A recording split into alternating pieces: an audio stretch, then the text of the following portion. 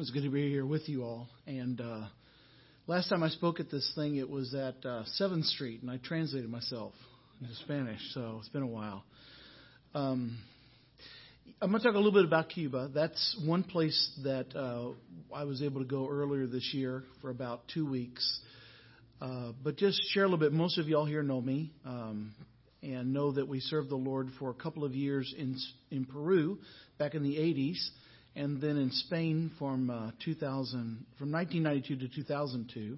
Then we came back home, and since then we've been serving the Lord here in various things, itinerant meetings here in the States. And increasingly, our ministry has turned more to working among the Hispanic assemblies here in the States, as well as more trips overseas.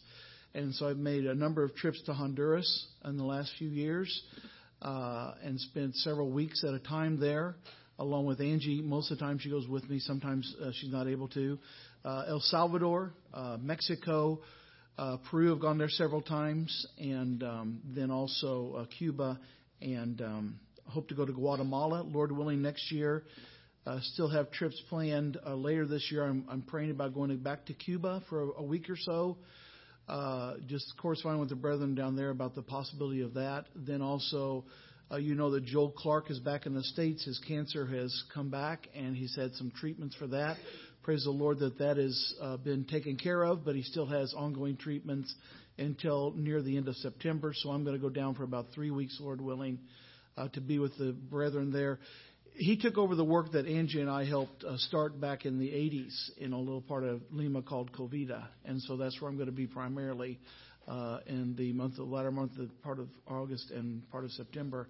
And then back to Honduras for the month of October, El Salvador for part of November, and then back to Peru, Lord willing, in January. So I spent about half the year out of the States, and the rest of the year is divided between ministering to the Hispanic assemblies. There's a lot of small assemblies, and the situation with the Hispanic assemblies here in the States, they're good brethren. They love the Lord. They know the Word of God to a certain extent. But most of those that came to the States came here not legally. Not all of them, but most of them came here not legally and left there. They weren't the most spiritual brethren in the assembly. There's a lot of immaturity there. And so although they know the Word of God, they love the Word of God, they have difficulty sometime in teaching the Word. And so, and also in leadership, most of them have the conviction that if they're here illegally, they can't be in the place of leadership, which I agree with as far as elders in the assembly. And so I get a lot of calls from different brethren in different assemblies around. There's meetings here, of course, in Miami that are a little bit more established. But there's newer assemblies in South Carolina, North Carolina, Virginia, Maryland, Pennsylvania, New Jersey, New Orleans, Houston, Dallas area, other places like that. And so we try to go as often as we can to those meetings as well. So that's the ministry that we've been commended to, and just appreciate y'all's prayers for direction.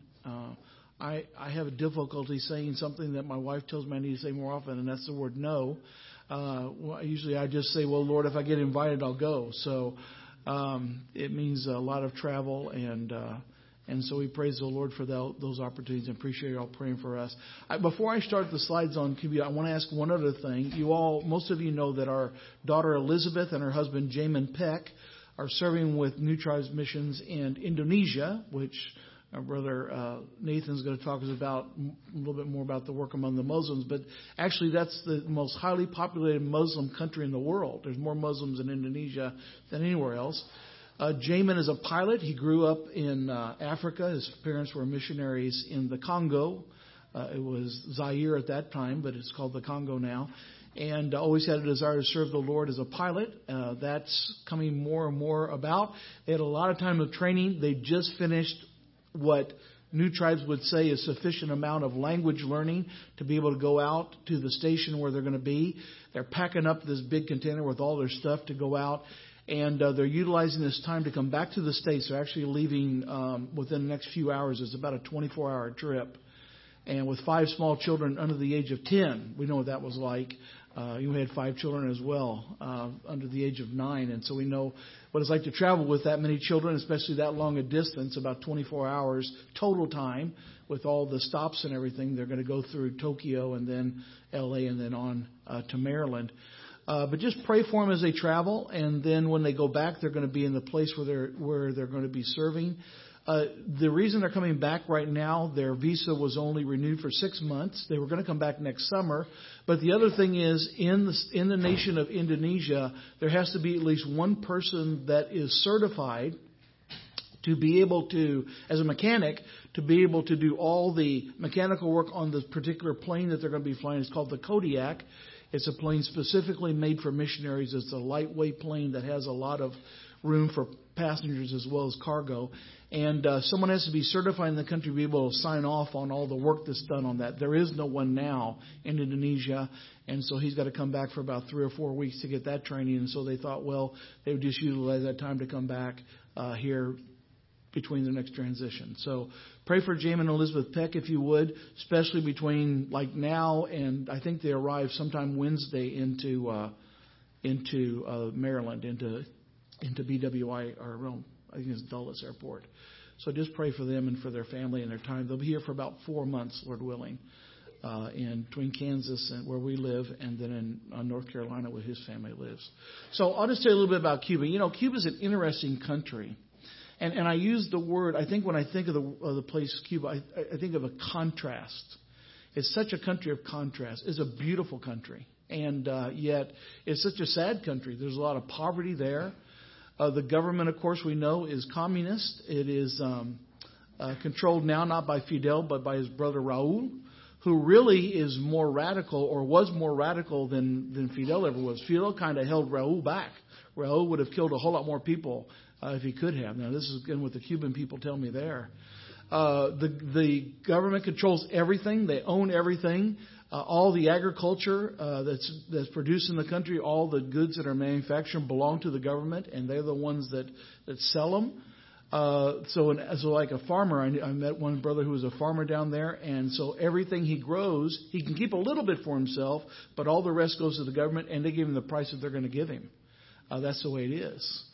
It's a country of contrast also morally, because although they don't believe in God, the assemblies there have been established long before the communists came into power, and they're going on. They have freedom to meet. They have freedom to openly gather. They can go out on the street and hand out gospel literature. They wouldn't be able to do like we do, like you do at the beach, preach openly, publicly. But they're able to be able to share the gospel with people. In fact, when Fidel died, all the churches were closed for a week, except for this one place I'll show you in a minute. It's called Pinar del Rio. And they had meetings while that was going on. They weren't supposed to, but they did. And when the police found out about it, they said, "Oh, that's okay. That's a Sala Evangelica. That's the gospel hall, and that's okay if they have them." Because they had such a testimony in the town. And even when they had these processions, when after Fidel died, they were actually handing out gospel literature.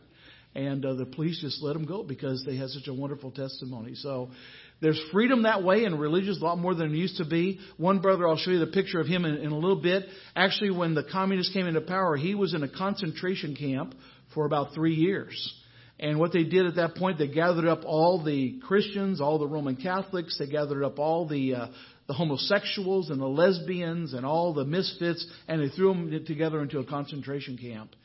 And he was there, and it was a tough situation. You can imagine what a concentration camp was like for 3 years.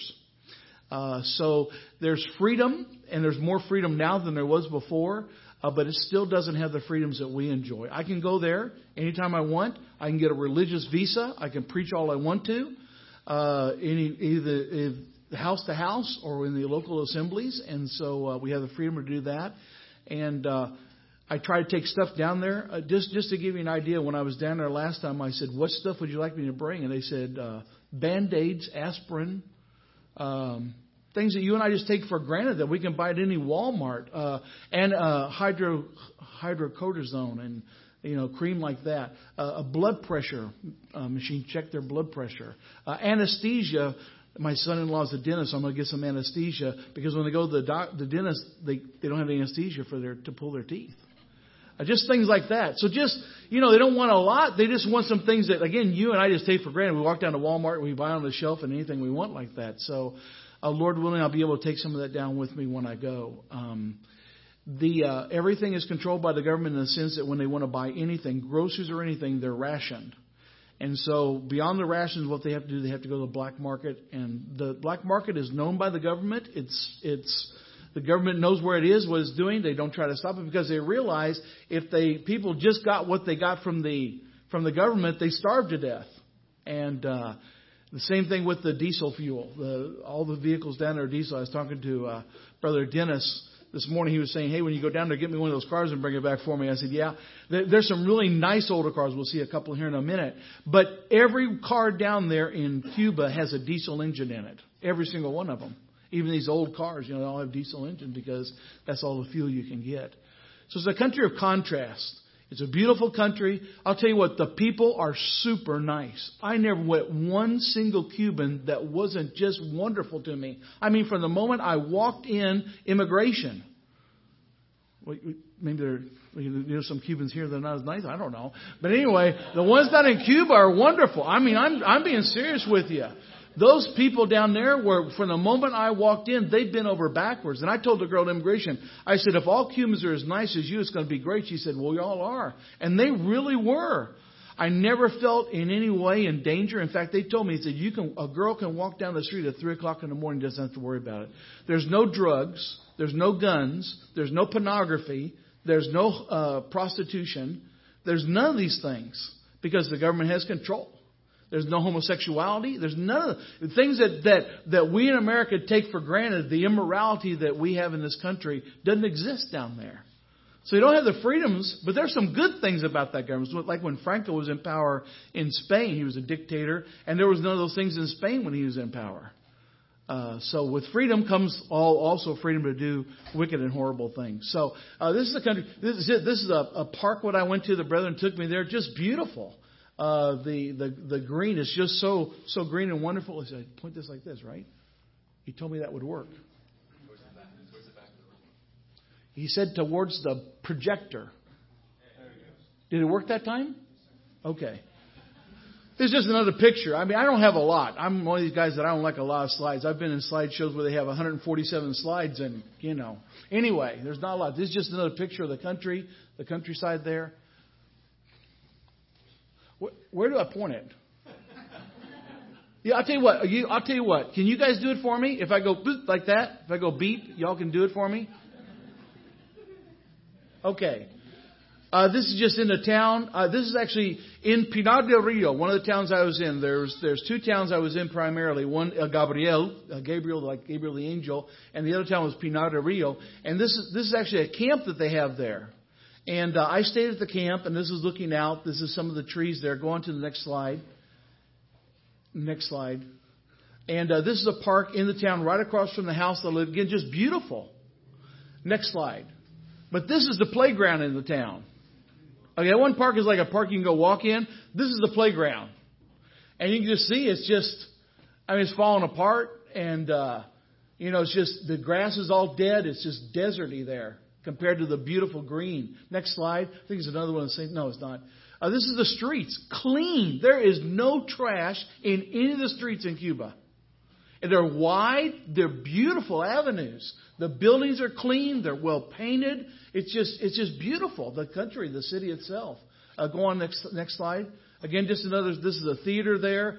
Just another slide and you can just see how nice and clean everything is. Next slide. This is there. Now this is different modes of transportation. So you got one mode. You got walking. They have the umbrella because it's so hot down there. And next slide. This you can't see this very well. This is actually a taxi. It's got a bunch of people in it, but it's drawn by a horse. So I guess that's costs a little bit, but not as much as the next one. Next slide. Next slide is a bicycle. So you got a bicycles, and they can put 2 or 3 people in the back. I never tried to get into one of those things. It probably would have done a wheelie and never gone anywhere if I'd have gotten in. But anyway, they were there, and they had them all over the place. Next slide. these old cars. And look at this thing. This thing has probably got 15 people in that car. They're crammed in there. But that's a taxi. Okay? Just an old car that they made, and they got into a taxi, and they have the thing on the roof to put their luggage and stuff and their spare tire. Next slide. And this is a bus. It's like a big truck that they've closed in. They got seats inside of there, and they got a window all around the top. You know, kind of like the Ark did. They got a window all around the top, and they trim 40, 50 people in one of those. Okay? That is the bus, and those aren't just in town. Those go from one town to another. Like that. Next slide. And then here's some of the old cars. Now you can see this is in pretty good shape. Most of the cars I saw down there were like this. Just so well taken care of. They're expensive. You buy a car like this down there, even down there, it would cost you $30,000. And you can't buy them. You can't get permission from the government to buy or sell your car. So I don't know how they do it, but anyway, that's it. And of course, you've got the newer vehicles down there. Most of those belong to the government. And you can tell by the license plate, the ones that have an orange license plate belong to churches, and they have a religious license plate. The ones with the blue are the ones that belong to the government, and those are usually the newer ones. Next slide. I think it's some more cars. Yeah, there again, there's a taxi. You can see it's got the blue on the plate there, in the front plate. That's a government-owned car. That's a government-owned taxi. And those other two cars are just, I don't know what those are. Some of you guys might know what those are, you know, some of those old cars. But anyway, I'll tell you what, those Cubans, they could tell you what, there's a 1942 Ford whatever, you know. They knew every car down there. Next slide. And then this is a tractor. Okay, so their farm equipment is old, beat up stuff. I mean, it's just, we were talking about it today. They don't buy parts for their car. They make parts. And there's a brother down there that I was with who was had a machine shop, and he would take a piece of metal and he would form it into whatever, you know, he would make whatever part they needed. Everything they made from scratch. And it might take them all day to make something. Make $1, you know, by making that thing. But that's what it was. A school teacher earns $12 a month. School teacher earns $12 a month. Okay? And a doctor, I saw one of the top GY woman doctor, you know, whatever you call those. I don't know what they're called. I never had to go to one. Anyway, so the guy was riding a bicycle because he couldn't afford a car to go from one place to another. One of the leading in the country couldn't afford a car. It's poverty down there. It really is. Like I said, a commended worker, they told me, they said, if you give him a $100 bill, that's more than he would normally have for a year. For a year. Don't give him a $100 bill. Oh, I did, you know. I mean, you know how I am. Anyway, he said that's more when they get. You know what they give them? If I share some money with a brother down there who was distributing out, he said we give them $10 a month, and that's what they live on. That's what they live on. The commended workers down there. There's about a dozen of them. So that just gives you an idea of the farm equipment. That's actually in front of a school. That's a school right there. This is looking out from the house where I stayed. Next slide. There were 4 primary leaders in the revolution. There was Fidel and Raul. There was Che, and there was Carmelo. Well, that's Che. That's a tobacco factory. You know, they're big with tobacco, with cigars, Cuban cigars, and that was right across from the camp where I was staying. Next slide. So there's 3 of them. On this side is Fidel, in the middle is Raul, and the other one is Carmelo. That's 3 of the leaders of that was actually a postcard that I bought. That's 3 of the leaders. That was right in the revolution. It started on the far eastern end of the island. It's jungle and mountainous and worked its way over. And Havana's about a third of the way from the west of the island. And that's, of course, where it ended. So this is a time when they were still in the revolution. Next slide. Okay, this is Che. And what it says, my dreams is that there would be no borders. There would be no borders. So they have signs everywhere with this propaganda everywhere, the communist propaganda. Next slide. There's Fidel. And when he died, like I said, what they did was they forced a bunch of people to come to Havana. And he was buried out in the area where the revolution started on the eastern end of the island. But when he took his casket through Havana, they had everybody stand and they made him shout, "I am Fidel, I am Fidel, I am Fidel." Just forced. But here it says, until the victory forever. Okay. Next slide. This is another saying from Fidel. A revolution is the freeing ourselves with our own power, and to defend the values that we believe in at whatever cost, at whatever sacrifice. And that really is what they believe. We're going to pay whatever it takes. We're going to stand on the values. And brother, that's the way the communists believe, and that's why they won the revolution there. And yet we as believers, well, we've got such greater things, don't we? We've got the Word of God and the truth of God's Word, and we ought to stand and be willing to even suffer death if it's necessary for the cause of Christ. Next slide. So this is a house there, in Havana, right across the street from one of the chapels. Next slide. This is a big apartment building house there in the same area. Next slide. Just kind of gives you a feel of it. And then this is the contrast. This is where most people live. This is a neighborhood that was built near a factory. And I'll tell you what, it's just the steps, they're made of concrete. They're falling in. The electrical wires are open. You could go up and grab one of them. It would shock you. It's not even covered with any kind of coating or anything like that. And that's where people live. They live in that kind of condition. So just a real contrast. We actually had a Bible study there one Sunday afternoon with some of the sisters that live in that area. Next slide. This is where the brother that I stay with, his name is Alfredo Capote. This is his house. Next slide. This is one of the chapels. There's actually 2 assemblies in Havana, and this was one of them. I spoke there, and the brethren from the area came in one Saturday morning. We had some meetings there, and it's just Sala Evangelica is Gospel Hall. So that's the one in Havana. Next slide. This is the one I was telling you about in Pinar del Rio, and the brethren that started this meeting, they built this building. It's been there since the 50s, and just a beautiful building, and right on the main corner of the city. Everyone in that town knows the brethren there, and again, they have a real testimony. And it says God wants that all men be saved. Dios quiere que todos sean salvos. Todos los hombres sean salvos. Next slide. This is where we were meeting in a home. Here's a little bitty tiny house, and we had about 20 people packed in there. And no air conditioning. We had one little fan. I didn't feel any of that. I was actually sitting outside keeping the dog out of the way, and preaching. But just the hunger for the Word of God. Next slide. This is the Pinar del Rio. This is the assembly there, so you can kind of see. That's about the size of all the meetings, about 20, 25 people in fellowship for most of the meetings down there. Next slide. This is Alfredo Capote on the side I'm on. That's the brother that I stayed with. Most of these are his family, and then others from the assembly there in El Gabriel, where I stayed part of the time. And this was the brother I was telling you about. This was in a concentration camp for about 3 years. Next slide. Oh, that's it, right? Yeah. Okay. Anyway. So, just nothing spectacular, nothing, just pray. The Lord, sometimes we get so caught up. There are 1.2 billion Roman Catholics on their way to hell. And I realize the ecumenical movement has just done such damage to the Church of Jesus Christ, especially in this country. But let me tell you, I was raised Roman Catholic. I can tell you, they're on their way to hell.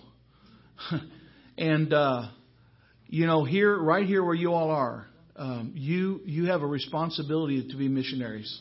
Paul told Timothy, you do the work of an evangelist. You've got here Hispanics. This city is filled with them. You've got here people that are from all kinds of different ethnic backgrounds. You've got a mission field right here. And I just encourage you, preach the gospel. See people saved. You don't have to go anywhere. I didn't become a missionary because I went across the body of water. In fact, when we were commended, what the elders told us, they said, Mark, you and Angie, we're not commending you to do a work.